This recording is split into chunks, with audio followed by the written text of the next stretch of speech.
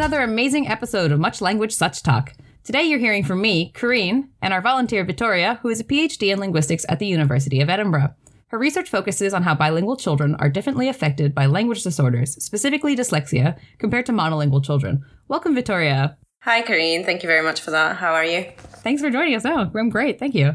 Today, we are wonderfully joined by Dr. Vicky Honyoriani. She is a researcher and senior lecturer in bilingualism at the University of Edinburgh. Her research focuses on bilingual children's cognitive development and how language disorders might affect this. She has conducted research with Greek, Dutch, Welsh, German, Scots Gaelic, Mandarin Chinese, and English bilinguals. Vicky is also the Bilingualism Matters Program Director of Bilingual Development and Developmental Language Disorders. Welcome, Vicky. Hi, how are you? Hi, Karine and Victoria. It's very nice to be here. Thanks for the invitation. Thanks so much. I'm really excited for this. Yeah. We're very excited to hear everything that you have to say. Developmental language disorders and bilingualism, I think, is something that really interests everyone, and it really interests us. I personally have a learning disability, and I know Victoria's research aligns with yours a lot. So this is going to be, I think, great for everyone. We're really excited. So let's just jump right in. When and how did you develop your interest in languages and language disorders? Well, this came after actually my PhD. So in terms of languages, I was actually born in a predominantly monolingual Greek-speaking home. So both of my parents were speaking Greek in the home, but they were very much interested in me learning other languages. So in Greece, we have what they're called language schools, where kids go to learn other languages. And English and French are the most popular ones. So they sent me to learn English first, around the age of 7 or 8, which I found very intimidating. But then I realized that I really like doing that. So after a couple of years, they also kind of sent me to another school to learn French. So I got the languages bug. And then when I was at the university, I started learning a bit of Italian, and German as well.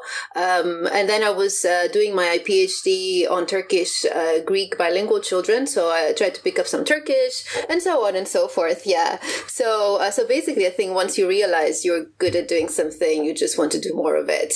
That sounds amazing. Wow. So this is how kind of my interest in languages came about. And then when it comes to language disorders is when after I did my PhD, or actually while I was finishing my PhD, this postdoc came up on bilingualism and developmental language disorders, or specific language impairment as it was called at the time.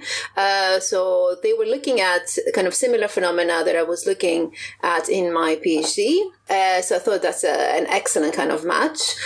So this is how I moved from typical bilingual development to developmental language disorders. And I joined a university, a department specializing in clinical language sciences.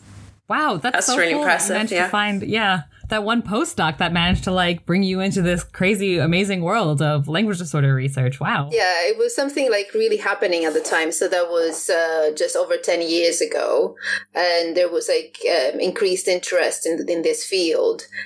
So it was very timely. And I was just happening to be finishing my PhD. So it was great timing. Well, yeah, that is perfect. That's so lucky as well. You mentioned that you learned a ton of languages growing up. So you said first you learned English at school. Yeah. And then you learned French later on. Did you learn any other languages while you were in school, like when you were finishing your primary and secondary? Yeah, so in primary, we were doing English as well in the school. And then in secondary, we were doing French. Oh, so and then you also additionally took them outside of school. It's very common. Yeah, it's very common in Greece to actually be doing these afternoon language schools as well, on top of everything. European languages are very much valued in the Greek context, because I guess Greece is not kind of spoken very much outside Greece, apart from the heritage communities. So speaking other languages, especially European languages, is very highly valued. You mentioned, though, that the community you lived in was very monolingual, but it seemed like everyone wanted to learn other languages. Yeah, I mean, okay, yeah. So right now, everybody talks about this notion of who is a monolingual speaker, since everybody seems to be speaking another, second language. But it wasn't actually spoken on a daily basis. So apart from the context of the private, language learning context, it wasn't as if I was speaking English with my parents, for example, or even with my brother. other. So it was, or even with my friends. So it was mostly in the context of that kind of couple of hours a day or every other day of English courses. Mm-hmm. And have you continued, is it that love? Because you said that you also tried to learn Turkish during your PhD. So have you continued that love for learning languages now? Yeah, I mean, right now I'm trying to learn Chinese, Mandarin Chinese. How's that going? It's going well. I'm actually it's hard. It's tough. Like the pronunciation and the tones, like the system that they have is quite complex, but it's really interesting. It's That's really cool. Wow. Have you gotten to the point where you're learning characters yet, or are you still using Pinyin? We did a bit of that, but they're so hard. And the problem with Chinese is that, you don't have the sound to letter correspondence as you have with alphabetic languages. So you just really need to memorize the character. And my memory, I don't have more space in my memory for that. You have a lot going on, so I think, that's okay. Take your time, you'll get there. I will get there. I think the more vocabulary you learn, the easier it becomes to kind of start picking up the characters. But at the moment, I'm just trying to figure out words and sentence structure. So yeah, I'm not at that level yet. But you're getting there, slowly by slowly. Hopefully, yeah. It's so great that you've managed to keep bilingualism and all of your research and your life experience also going on through your research as well. I was just wondering, when did you come to the University of Edinburgh? I joined the University of Edinburgh in 2014.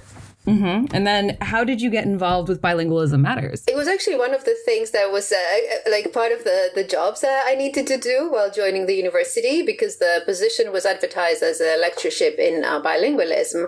And one of the things I had to do, and I actually enjoy doing, is being involved with Bilingualism Matters, which is a research and dissemination center. So you've been with them since you started at the university? Yeah, since 2014, yes, yeah. That's fantastic. Yeah. So things have definitely changed, and Bilingualism Matters has definitely restructured as how it deals with its academic members. So now we've got program directors, and as I mentioned before, you are the program director of bilingual development and developmental language disorders.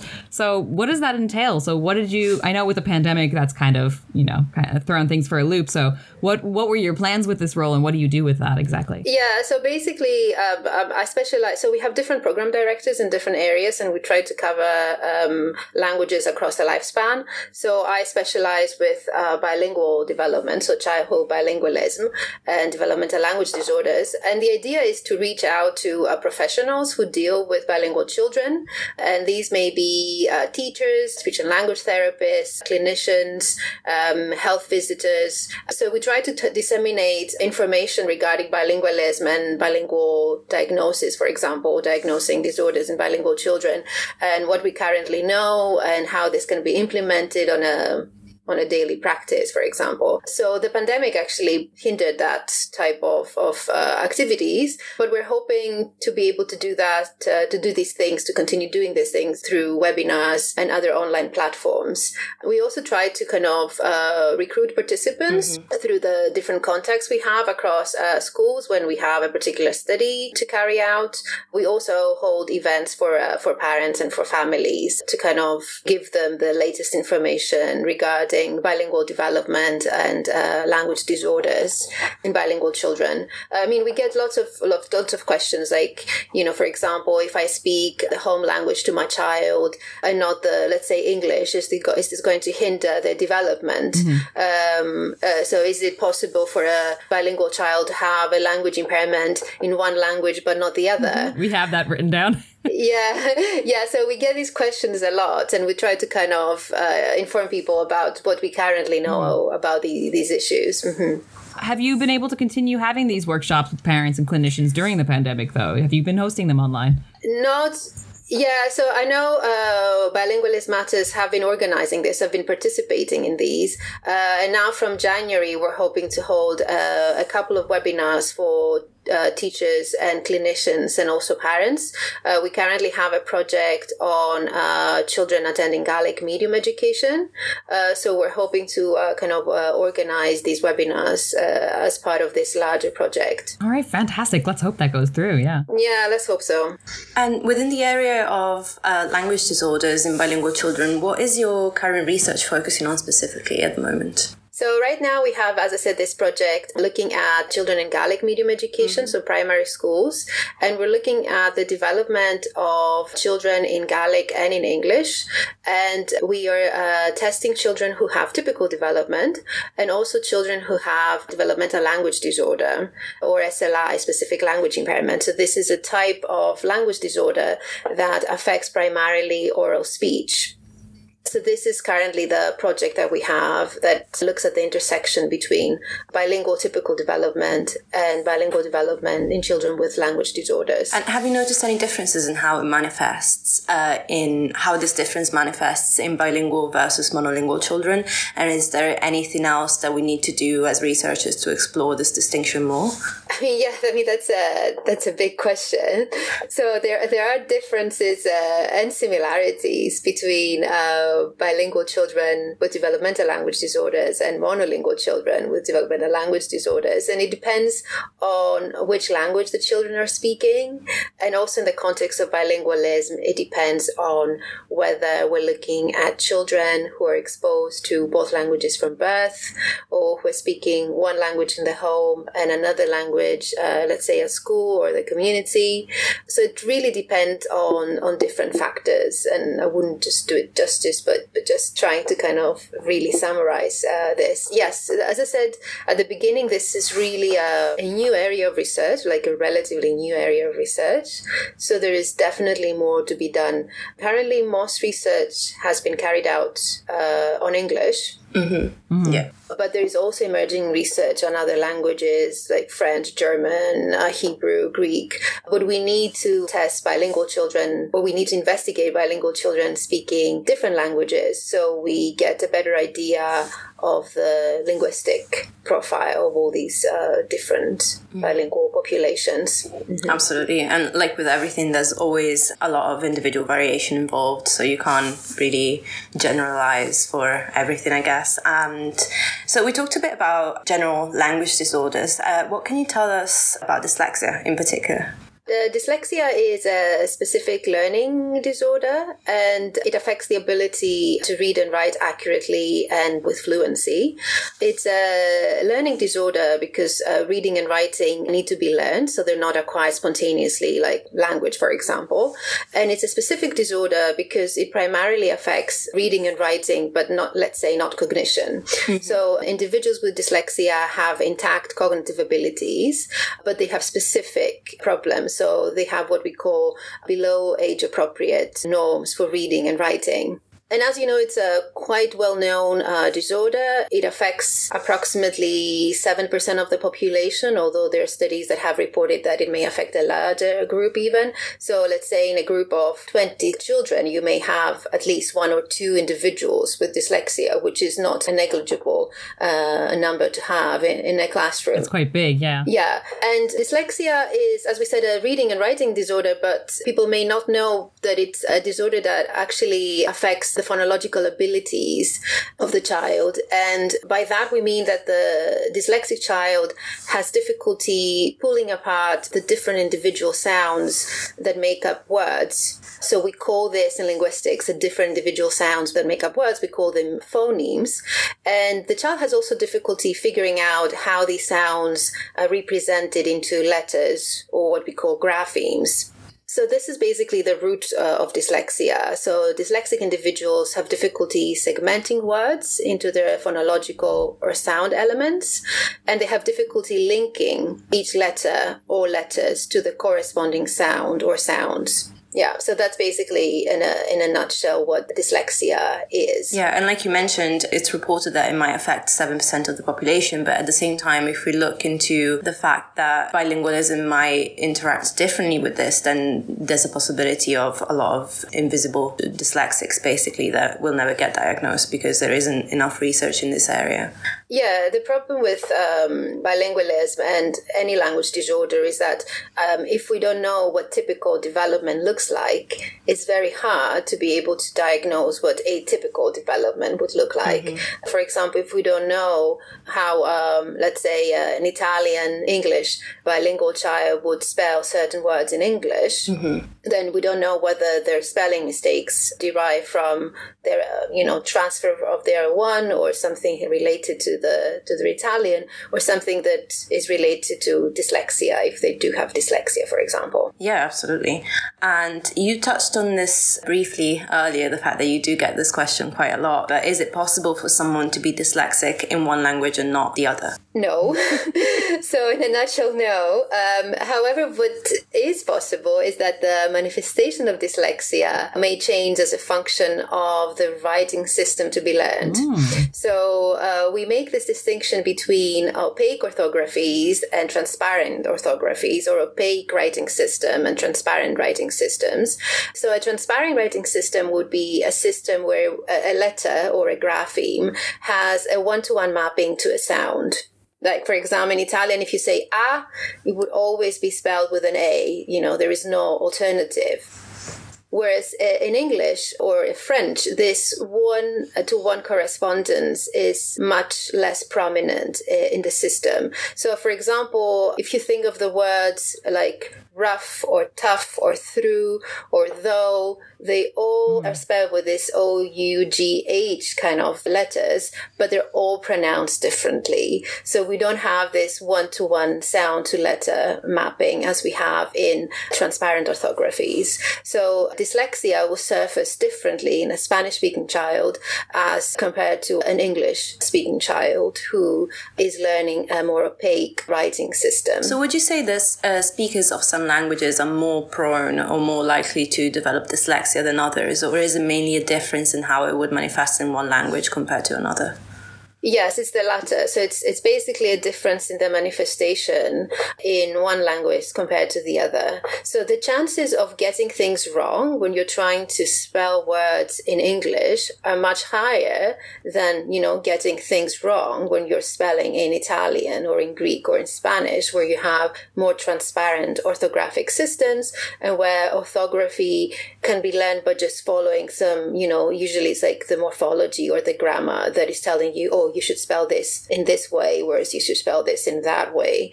I mean, English also has phonological rules and orthographic rules, but they're not as transparent as what we see in other languages. Mm-hmm. So my mother's dyslexic, and I had an unknown language disability, more similarly to dyslexia. And so especially growing up, my mom's from Finland.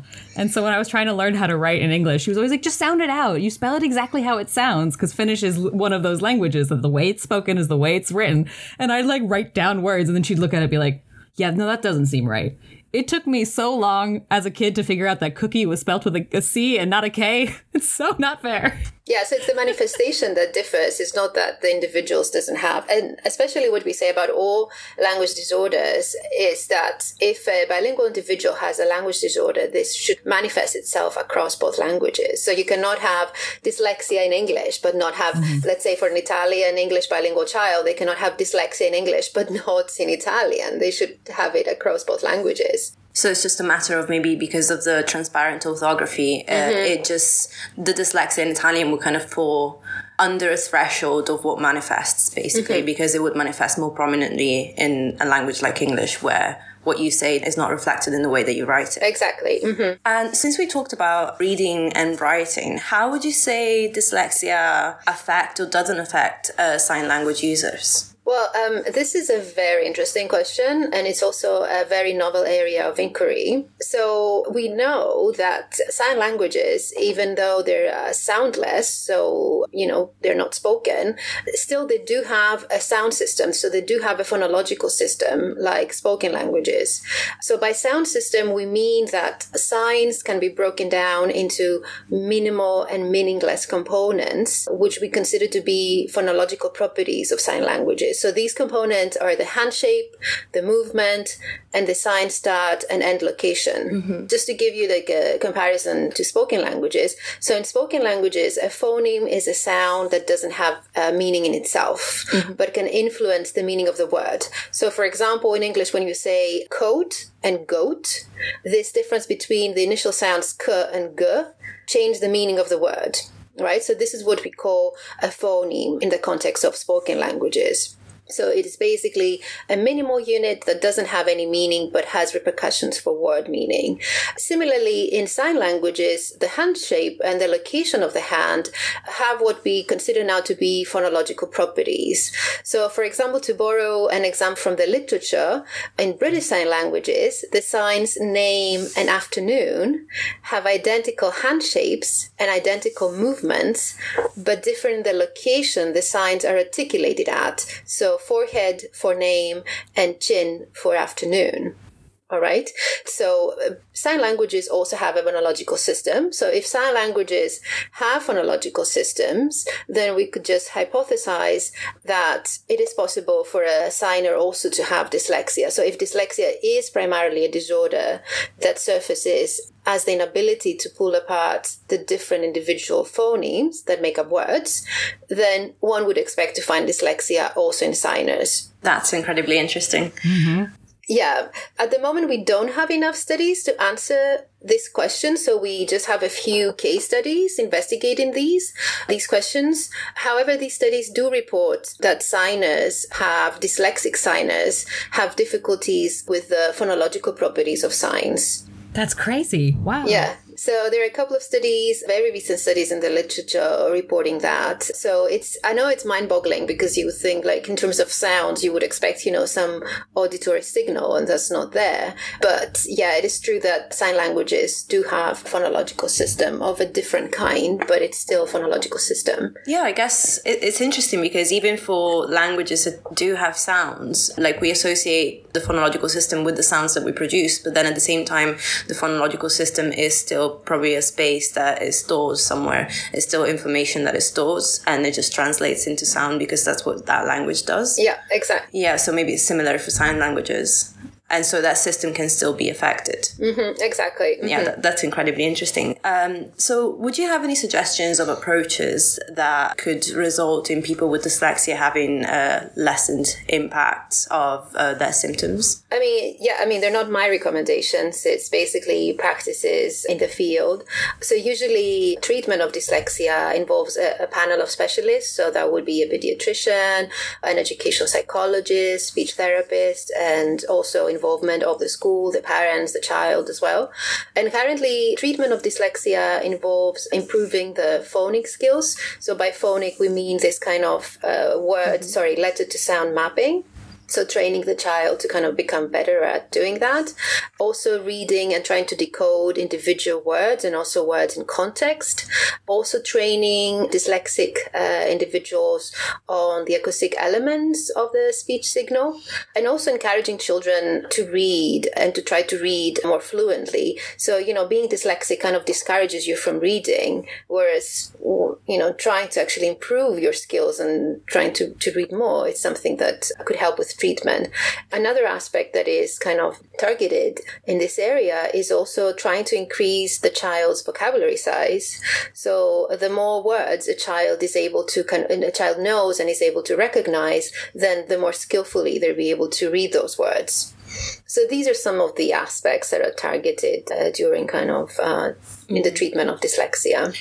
So dyslexia is probably the most commonly known language learning disorder. What are some other really big ones that do come about as well? I mean, I actually do lots of work in what is called developmental language disorder or specific language impairment, which I also mentioned previously.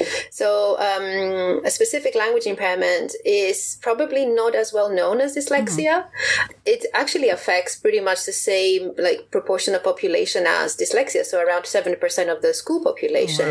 But it's also considered a hidden disorder, and it's a hidden disorder because it affects oral language skills. So it's not as prominent as dyslexia, where you can identify that a child has a problem because you can see that they cannot read or they cannot spell. Whereas specific language impairment affects oral language abilities in the sense that the child has difficulty finding words, the right words. They have disrupted speech, so they don't have very fluent speech when they speak. They may also make lots of grammatical mistakes mistakes. So they make mistakes that are not age appropriate. So for example, you wouldn't necessarily expect a 7-year-old child to have difficulty producing S on a verb. So saying he jumps, for example, they would say he jump, or they have difficulty producing and comprehending complex sentences. So for example, when you have two sentences with verbs one after the other, they may have difficulty kind of parsing this information. So it's kind of considered to be a hidden disorder because it's not immediately obvious what the problem is. Again, as dyslexia, it's a specific language disorder. That is, it affects the language abilities of the child, but other than that, the child develops normally when it comes to cognition, and the children are neurotypical and they don't have any socio-emotional problems kind of related to that, but they're not the cause of the disorder. So this is kind of a type of disorder that I've done research in. The other, I guess, disorder that most of you have heard is autism, but it's not a language disorder. Autism is primarily a behavioral communication disorder, and language can be something that is also impaired in this population. You mentioned a lot of examples of ways that children or people who have specific language impairments might show, whether it's adding the S to the end of verbs or having issues with complex sentences. Usually, will a person who has SLI, will they show a lot of different types of examples of like language processing issues, or will it be kind of limited to one specific kind of thing? I mean, again, it depends on the language. So for example, for English, we know that adding an S or a ED to a verb is very difficult. So this is what we call like present tense and past tense is very difficult for English speaking children. Whereas we know that for Italian, for example, children, this is not as difficult. However, what we know is difficult for children with SLI is the ability to comprehend and produce complex sentences. So, for example, if they hear a sentence, the boy who kicked the girl that was sitting by the fence was tall. So this is a sentence that involves multiple embedded sentences. They will have difficulty understanding or even producing that sentence. And of course, if you think in terms of, academic skills and the kind of text that they need to read when they're in primary school and later on, most of these texts involve understanding this kind of complex type of writing. So if someone has, and actually producing this type of complex discourse, so if someone has difficulty comprehending and producing this complex type of discourse, then this has important repercussions on their academic achievement and then ability to kind of succeed school and later on. So I was just going to say, those kind of complex embedded sentences are things that we use generally, even in our everyday lives. It's quite common for us to speak like that, to write like that. So yeah, it's a huge hindrance, definitely.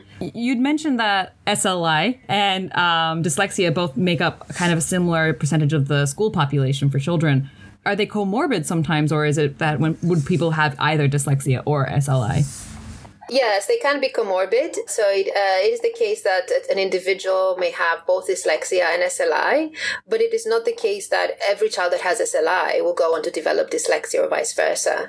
So this is why we say that there is comorbidity, so they can co-occur within the same individual, but they're not necessarily, genetically or otherwise related. Interesting. What's the biggest difference developmentally between a typically developing child's like language acquisition and the language acquisition of a child who has a language disability or disorder? Is there a difference in the way they acquire language, or do they hit the same stages? I mean, there are differences. I guess the most prominent difference is the delay. So, for example, if we're talking about specific language impairment or developmental language disorders or SLI or DLD, then what we see in the first instance is delay in the onset of speech. So if you think that, for example, a typically developing child will start producing the first words around the age of 12 months, for a child with SLI, this may happen around the age of 15 or 18 months or even later.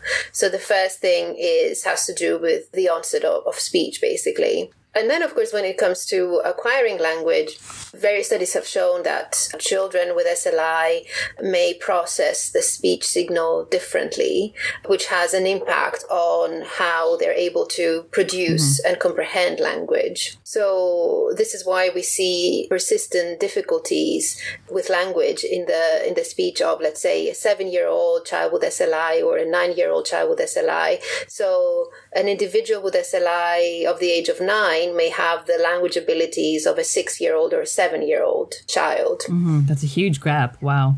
Yeah, so usually we're talking about a time lag of approximately 2 years between an individual with SLI and an individual with typical development. Do they seem to catch up as they get older, or will it always kind of persist that there's a bit of some kind of delay there? So they improve with performance improves with treatment, so with therapy, and also in terms of SLI, we know that the nature of the disorder changes as they grow older. So, for example, a 7-year-old child with SLI may have difficulty producing third-person S or the past tense CD, adding these to the verb.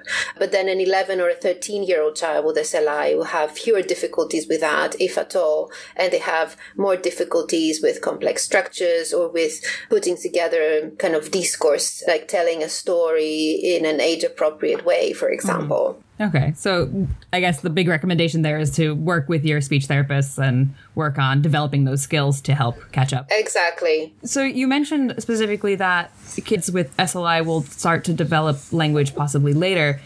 Could these kinds of, sometimes bilingual kids, at least I've definitely heard some people say that bilingual kids start to speak a little bit later because they're acquiring 2 language systems. Is it possible for typically developing bilingual children to be confused with a child with a language disorder? And is there a way to differentiate between that, or do they look the same? Yeah, so that's a very interesting point, and it's also very important in terms of diagnosis because, as you said, bilingual children may have a later onset of speech as well. But when they start speaking, then what they do tends to be age appropriate. So even though the onset is later, then they pick up much faster than a child with atypical language development would. And also that depends on whether or not they're speaking their dominant language or not. If, for example, we're talking about, let's say, a Polish-English child and they're speaking Polish in the home and it takes them a bit longer to speak Polish. When they start speaking Polish, which is the dominant language in the home, we would expect them to develop Polish as a typical child speaking Polish would.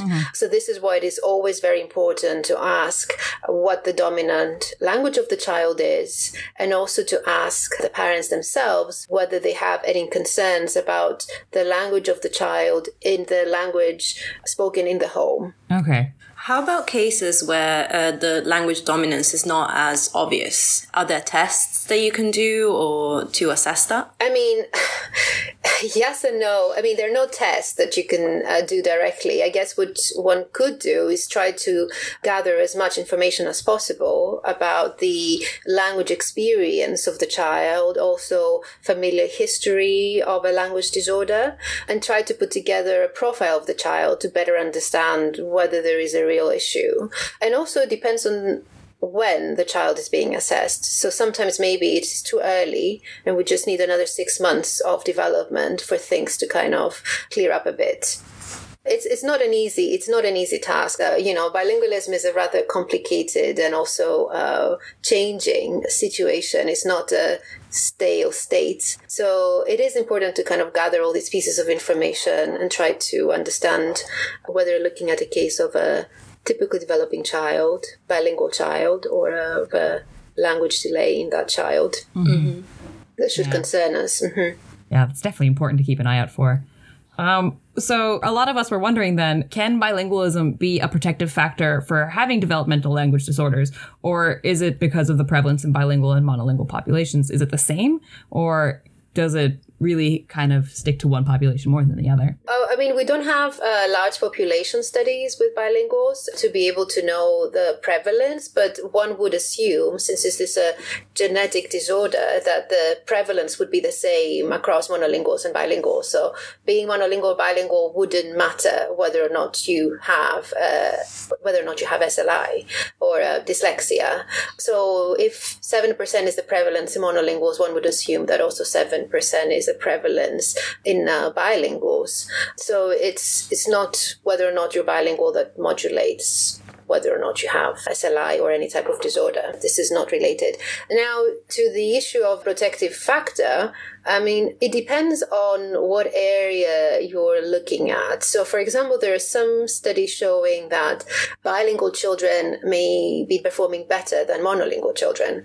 So one of those areas is, for example, processing of sounds. So imagine you're a bilingual child and you're used to processing sounds, not just from your language, let's say English, but also from other languages, let's say French or Italian. So it means that your inventory of sounds that you have is much larger. So the ability to kind of play around and understand the differences of the sounds is much more kind of entrenched in your everyday life. So this is an area where bilingual children have been shown to kind of outperform their monolingual peers. So we could imagine also that a bilingual child with dyslexia or SLI may be doing better than their monolingual peers with a disorder in this area. Mm-hmm. Would it then, because I know I have a lot of friends who are teaching professionals, and quite often children with dyslexia get taken out of language classes to have additional other needs classes. Would it be good then to continue keeping them in those classes and promoting them to learn a second language so they could get that extra phonological input? Yeah, I mean, I would think yes. Again, the research in this area is very sparse. So, for example, we don't know how dyslexia, as I said, surfaces in a second language and how the nature of the orthographic system may influence the writing skills of the individual. But it's definitely not something that, I don't think that somebody should be taken out of a classroom and be deprived kind of from learning another sound system just because they are dyslexic. So I think exposure to the diversity, the linguistic diversity, may actually facilitate at some stage rather than hinder. So would you say that in relation to that protective element, again, it seems to be a sort of threshold effect in terms of a bilingual child is not going to be protected from developing dyslexia, but because of that training from across two phonological systems, maybe it falls slightly below of what will manifest compared to a monolingual child? Yes, exactly. Yeah. So it's not protective in the sense that, it's not something that you catch, right? Dyslexia, mm-hmm. It's, as we said, it's congenital. But it's basically the type of training that you receive when you speak or you write in two mm-hmm. languages. And would you say there's a possibility for any language disorders that are unique to multilinguals? No. So there's no kind of language disorder unique to multilinguals. As we said, the manifestation of the disorder may be different if you're bilingual, mm-hmm. and may be different across the two languages or more languages of the bilingual or multilingual individual, but there is no disorder that is specific to mm-hmm. bilinguals or multilinguals. Yeah, that makes complete sense. And when it comes to multilingual and bilingual populations, how do you do research with these populations? Are there specific considerations that you should keep in mind? Yeah, so when we research these populations, we usually have a very detailed background questionnaire where we try to gather information about the language exposure across the different languages and their bilingual or multilingual experience. So we tried to gather information about when they started acquiring the two languages, or whether it was simultaneously from birth, mm-hmm. or one language in the home and the other one later on in life, because it does matter. Like when we are looking at, let's say we have again a Polish-English bilingual child in P3, we need to know when exactly they were exposed to English. Were they exposed to English in P1? Were they exposed to English in the nursery? Because this is going to affect how good their English is going to be when we're testing them. Let's say we're assessing their language skills in P3. So age of acquisition, length of exposure, so how long they've been exposed to both languages, amount of input they receive, so on a daily basis, how much input do they receive in both languages, also quality of input, so who speaks as a child. Are children exposed to native Polish or native English input, or do they get their input from non-native speakers of the language? Are there any other children in the family, like older siblings or younger siblings? Because we know that older siblings tend to bring into the family the language of the community, so the younger siblings become more kind of proficient in the second language than in the home language, for example. So all these are factors that we need to know in order to be able to disentangle what is typical bilingual development or a case of a disorder. We also need to have information about the familial history of any disorders, because these disorders are genetic. So maybe they missed a generation, but they are passed on in the family. So Karine, for example, talked about her mother, for example, having dyslexia, and herself having some, learning disability. Yeah. So these are factors that we need to kind of put together and create the profile of the bilingual child to be able to understand what the dominance is of the two languages, the exposure type, and so on. So would you say that when it comes to language disorders in bilingual children, in the recruitment process, there's a lot more qualitative data collection than there would be with monolingual participants? Yes, there is, in the sense that there is another language we need to kind of have information about. So these questions, I mean, I guess if you're looking at a monolingual English-speaking child, you wouldn't ask them, how long they're exposed to English for, because there's no other language that they're exposed to, presumably. But in the context of bilingual development, we kind of need to ask those questions. And how does it translate to a language therapy setting?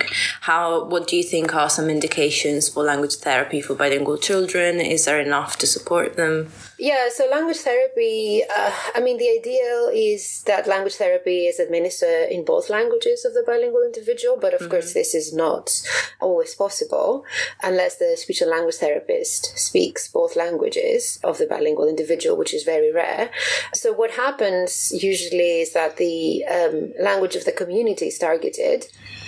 So the second language in this context, it would be English, but that doesn't mean that the child is not kind of assisted by this type of treatment, because just the chance to kind of practice, even in a language that may perhaps be the less dominant one, can have facilitative effects for the bilingual child.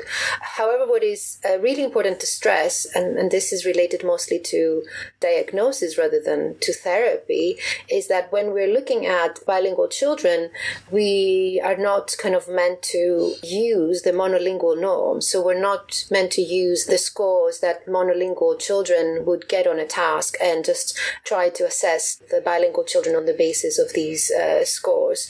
We could do that only if we were certain that we're dealing with a bilingual child who's really dominant in English, for example. In that case, it could be safer to do that, but not in the context of bilingual children more generally. Yeah, so basically not judging a bilingual child with a language impairment in comparison to typically developing monolingual children, but to typically developing bilingual children. Exactly, yeah. So we need bilingual norms, and at the moment the standardized tests that we have, I can think of only one that had those bilingual norms.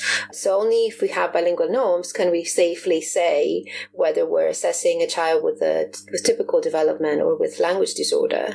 But if these bilingual norms do not exist, then we need to be very careful in the way we interpret the scores of a bilingual child, because we may be misdiagnosing them. So, for example, saying that they have a language disorder when they don't, or saying that they don't have a language disorder when they do. So this is the notion of misdiagnosis, so either overdiagnosing or underdiagnosing a child.